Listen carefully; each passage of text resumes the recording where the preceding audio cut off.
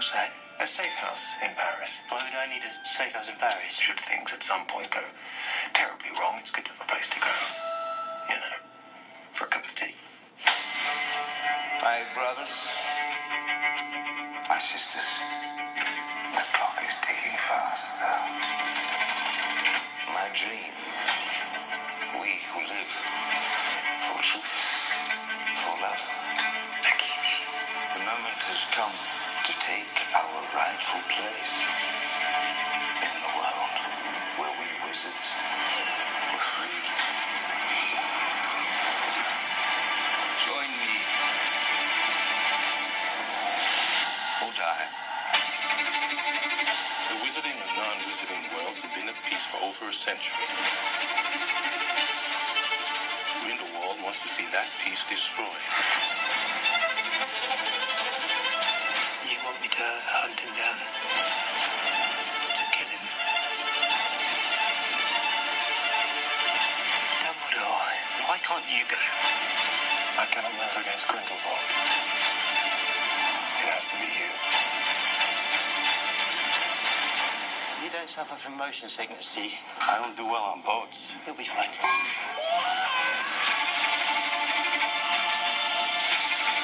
Do you know why I admire you, Nick? You do not seek power. You simply ask, is the thing right? The time's coming when you're going to have to pick a side. No, I don't do sides. What are you gonna do? I'll think of something. Newt, we never met a monster who couldn't love. Let's take him.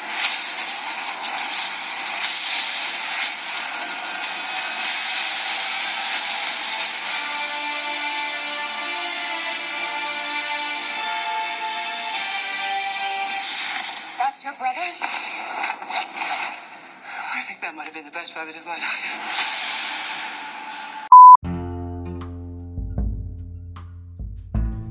Hey, what's going on, everybody? It's your boy Val Cisco, dropping some knowledge about Anchor. Guys, have you ever wanted to record your own podcast? Don't you want millions and millions of people to listen to what you have to say? Whether it's about Zeus, whether it's about sports, whether it's about everything that's going on in the world with quarantine? Guys, what are you waiting for? Download Anchor. Anchor basically is a one-stop shop for all your podcast needs. It has creation tools that allow you to record and edit your podcast right from your phone or your computer. Number 2, it's free. Guys, it's free. There's not a lot of freebies out there, so grab this. And of course, Anchor will distribute your podcast so you can be heard from different places like Spotify, iHeartRadio, Apple Podcasts, and many, many, many more. You can make money off your podcast too with minimum listenership. So right there, guys, listen, this is a no-brainer. Download Anchor. It's pretty fantastic. I love it. Hell, thank you, Anchor, for giving me the platform to speak about all the random things that I do.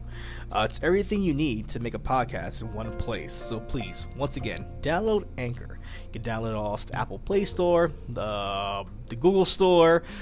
I don't know if you guys have Blackberries out there still. Whatever is out there, download it. It's freaking phenomenal. You guys won't regret it. Take care. Ciao.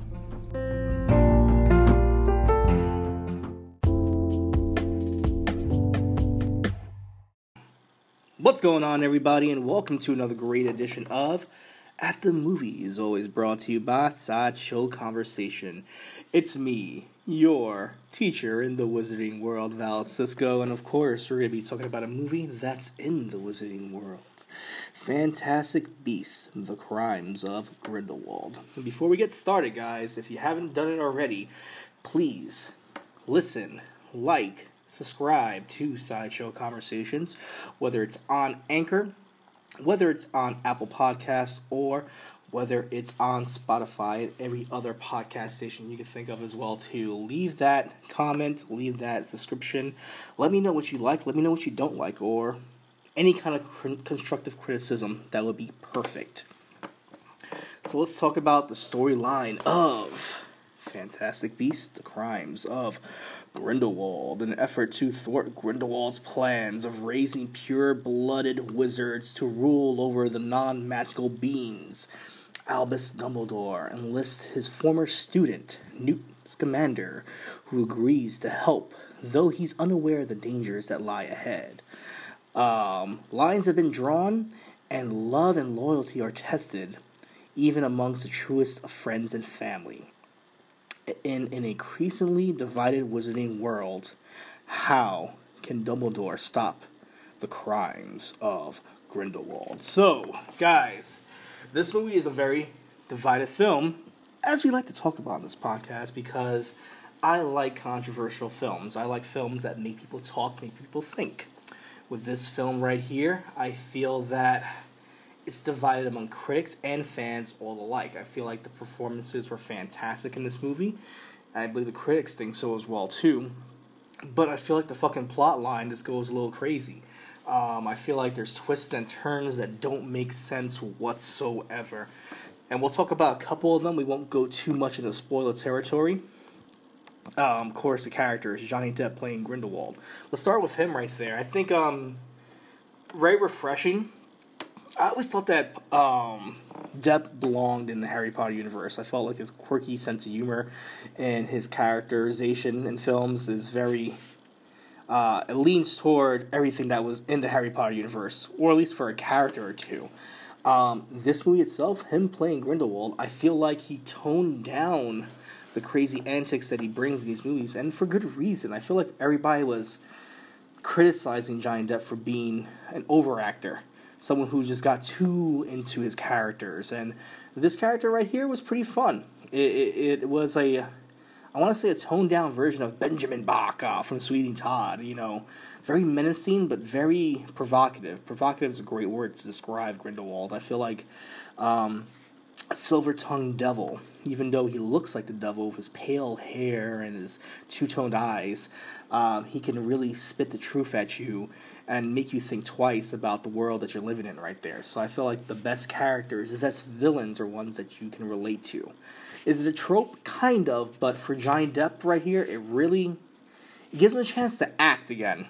And I feel like a lot of these character movies, whether it's the Mad Hatter and Alice in Wonderland, whether it's Willy Wonka and Charlie and the Chocolate Factory, or Tonto, look at me, Toto, I'm thinking about Africa over here, Tonto and the Lone Ranger, I feel like these are characters, but not enough acting. Just enough Johnny Depp screaming around. We didn't get that in this movie. We got very menacing, dark Johnny Depp that was very relatable. You'll see that in the movie when you go out there. Hopefully when you see this. Let's talk about Jude Law, man. Jude Law playing Dumbledore, young Dumbledore. People are up and down about the character as well, too. And I can see why. If you're a fan of the movie franchise, you have your Dumbledore. You probably have two of the Dumbledores, but you probably have your Dumbledore. And you probably were not expecting to see a young Dumbledore in the Fantastic Beasts series whatsoever. The fact that you have one now makes you think, do I really want to put all my eggs in my basket with Jude Law? And I can say yes, proudly. He gives the suave sophistication that Dumbledore gives you in the older movies. You can see it in the books as well, too, that Jude Law oozes confidence playing Dumbledore. The man that smiles, but with an agenda hiding behind the smile. I think that's his best example of a great actor right there, is when you can think twice about the character and their motives. Even though he's not on screen that much, I feel like every time he is on the screen, he is powerful. He commands presence, whether it's just Jude Law being Jude Law, or just knowing that he is Dumbledore. You listen to every word that comes out of his mouth. And it's brilliant. You see him as a teacher for the dark arts, which is fantastic. You see him, just living his life in Hogwarts, and also just being the secret agent that he is against this whole craziness that Grindelwald is about to give to the world. So, he has his own agendas, and he has his own plan for Grindelwald or for the people around him, hiding against the Ministry and whatnot, hiding his acts against the Ministry. I feel like he was a very complex character that you can really sink your teeth into. Eddie Redmayne as Newt Scamander, I thought he was great. He's my favorite performance in the movie. He was my favorite performance in the last movie. He could do no wrong, and people were shitting on him. Like, oh, he's too quirky. No, fucking Scamander is a great character. And it's going to be one of these characters that you're going to remember in this franchise. Someone very kooky that fits the bill, socially awkward, but so confident with the beast that he surrounds himself with. His inability to empathize with people is very strange as well, too. But at the same time, you see the innocence of a child in a man's body in a way. That's what I got from it. I love the fact that we get to see his kookiness again, whether it's in his interactions with old and new beasts, whether it's his interactions with other characters. What I didn't like about it, and I'll say it's not really a detriment to his character, maybe to the writing itself, is this love triangle that he has in this movie. But at the same time, I feel like you got some great character development. Someone who was on the fence on both sides of this incoming war, whether it be Grindelwald, whether it be Dumbledore, whether it be the Ministry. He was someone who just did not want to take a side and just wanted to fucking find beasts, find animals, and take care of them in a way. That's all he wanted to fucking do, and he kind of got roped up into something bigger than what he thought was. So, I absolutely love his character. He's my favorite character. I will say, though, the breakout character of this movie, Zoe Kravitz, playing Leta Lestrange. And if you're a fan of the books, you will know that the Lestrange lineage has a lot of ups and downs. And I felt that her performance in this movie, and this is just me saying it, deserved a movie of her own. Her family's lineage deserved a movie of their own. Just so many ups and downs with her characters. Whether it's her going back to Hogwarts, we see Hogwarts with Lestrange there, Newt Scamander there at a young age, and of course Dumbledore teaching them as their Defense of the Dark Arts teacher, which is fantastic. I loved it. I thought that was great to kind of give you that Hogwarts feeling again, and how Lestrange is picked on and kind of like victimized in her school, but of course has a dark past of herself, and Newt just being that friend that will always be by your side, not to judge you no matter what. Maybe that's due to his kookiness, or maybe that's due to his character itself, just not caring and loving. It's mentioned in the movie that he has a love for all kinds of monsters, and it's a very powerful thing to look at, especially when you look at the end of the movie. I felt like she was a great character, new character that had a lot of depth, had a lot of characterization, that had a lot of growth from beginning to end. I felt like she's a tearjerker as well too, especially toward the end of the movie. You feel for this character in every way possible, the good and the bad. And of course, so many other characters that were in this movie as well too. Reoccurring again, Ezra Miller playing Credence Barebone. Maybe the character I just didn't care for that much, and someone who has one of the biggest plot twists in the movie, and kind of what this movie's about, looking for Credence. Once again, I feel like it treads on the first movie in a way, to the movie's detriment. I feel that Ezra Miller had better character development in the first movie. I liked his abused childhood. I liked the fact that he was this orphan that was cast away, and this movie just gave him too much development. And as much as I love Ezra Miller, I felt like I didn't feel his presence. I felt like he was such a stale character. I feel like this guy is just tweaking on the screen. That's really about it now. And yes, he has, his own love affair as well too, his own love interest, I should say, in this movie, and he has somewhat of a growth, and of course a big plot twist toward the end. But I don't know, I didn't feel his character whatsoever. I felt like it was, every time he was on screen, he didn't command any kind of audience whatsoever. He didn't make you feel a certain way. You didn't empathize with his character whatsoever. You could really empathize with a character that's looking for his mother, looking for his lineage, if you will. And I just felt like maybe I don't know. Maybe it's because we've seen him in so many comedic performances these days that we're used to him throwing out a one-liner, and this mopey, droopy character just wasn't fitting the mold. I felt like the last one, at least he felt like a menace to society, and I kind of stripped that away from him in this movie. He still was very menacing, but I feel like it was kind of stripped off. It was like Credence Light in this movie. But yeah, so many other characters in this movie, and you'll definitely see it when you get there as well too. I love. It's just me just throwing things out there to you guys. The set pieces were fantastic. You're going from old-timey New York in the 1920s to old-timey Paris, Britain, Scotland. There's parts where you see old-timey Hogwarts as well, too. I absolutely love that. There's parts in this movie that are just phenomenal. A breath of fresh air to look at. Parts where, they're in Paris and how they get into the wizarding world in a way is just fantastic. Kind of like kind of taking off the blindfold of what people see, what Muggles see, and just entering the world in a certain way that you haven't seen before. That was interesting. Costume design's fantastic as well too, pretty top notch.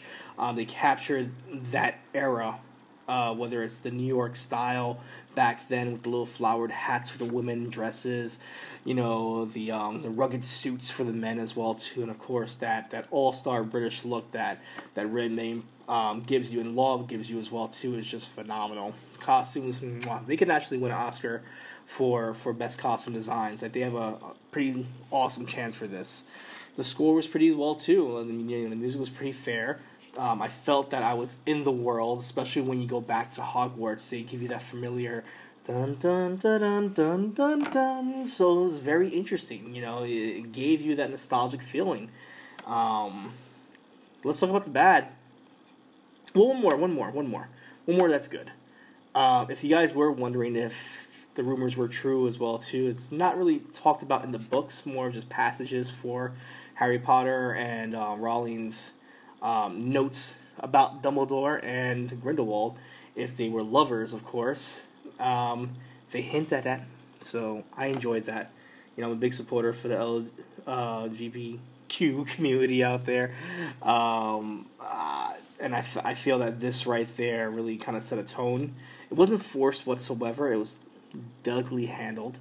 It was handled the right way, and I feel like if they get into the next movie and kind of expand upon that and give you a little bit more into their history, I would enjoy that as well too.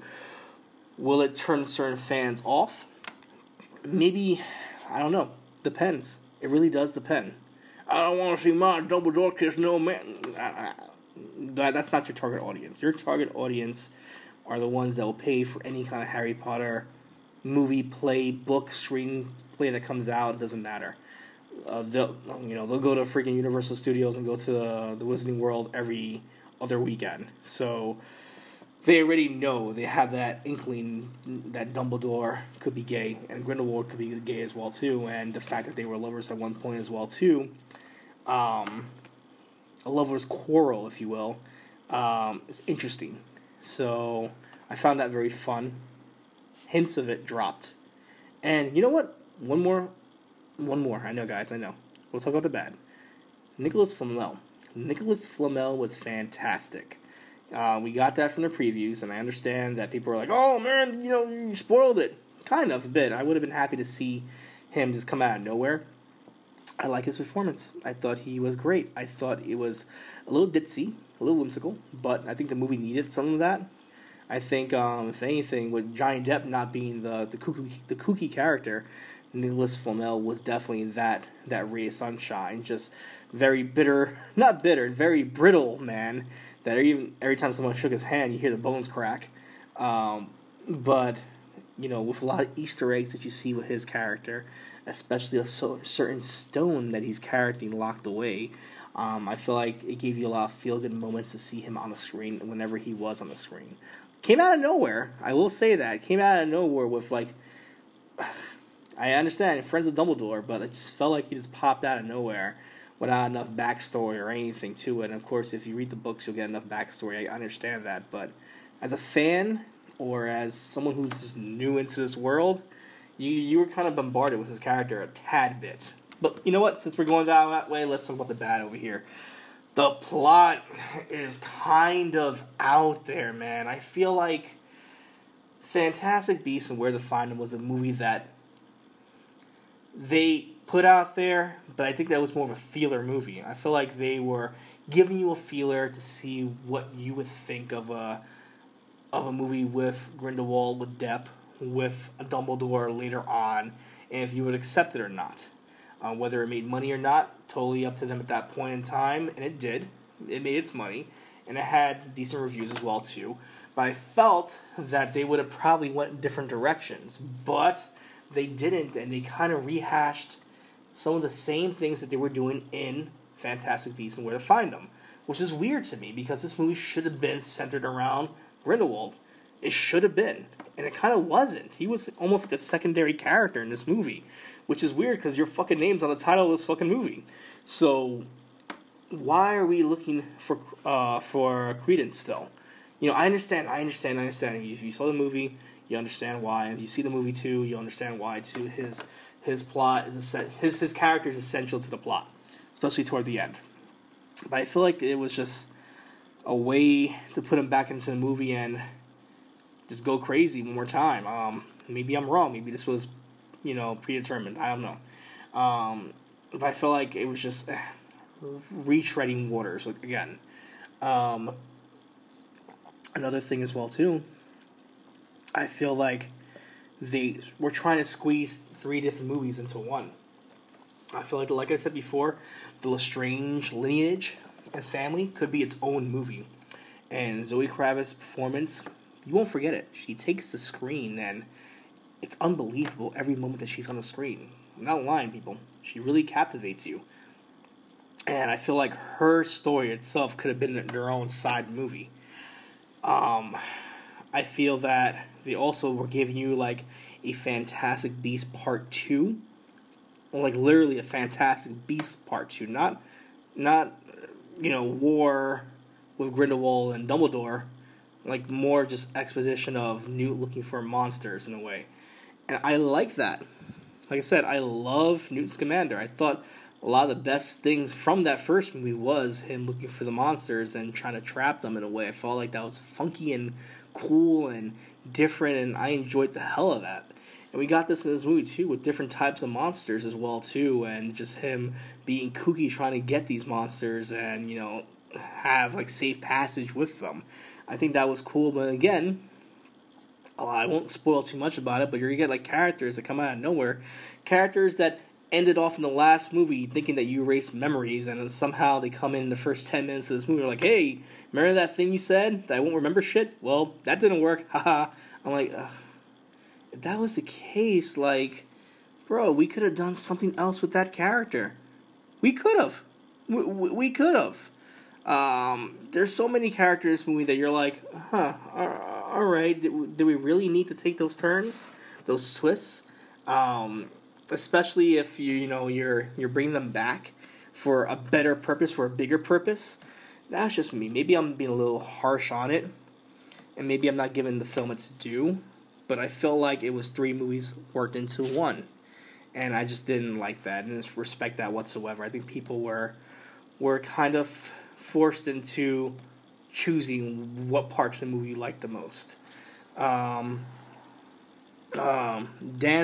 Fogler's character right there, playing Jacob Kowalski. You thought that he was going to be, since he was a breakout character in the last movie, that he'd be great in this movie. I felt like he kind of was, but he was another secondary character that felt forced in this movie.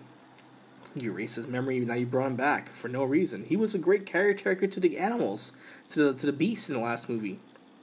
We find out in this movie you get a different caretaker taking care of all the beasts inside the suitcase when it could have been Jacob all along doing it. So I felt like that was just half-ass writing right there. Don't let me say it though. Fucking this Jake, Rawlings a billionaire. Who the fuck am I? I have a podcast, mediocre podcast.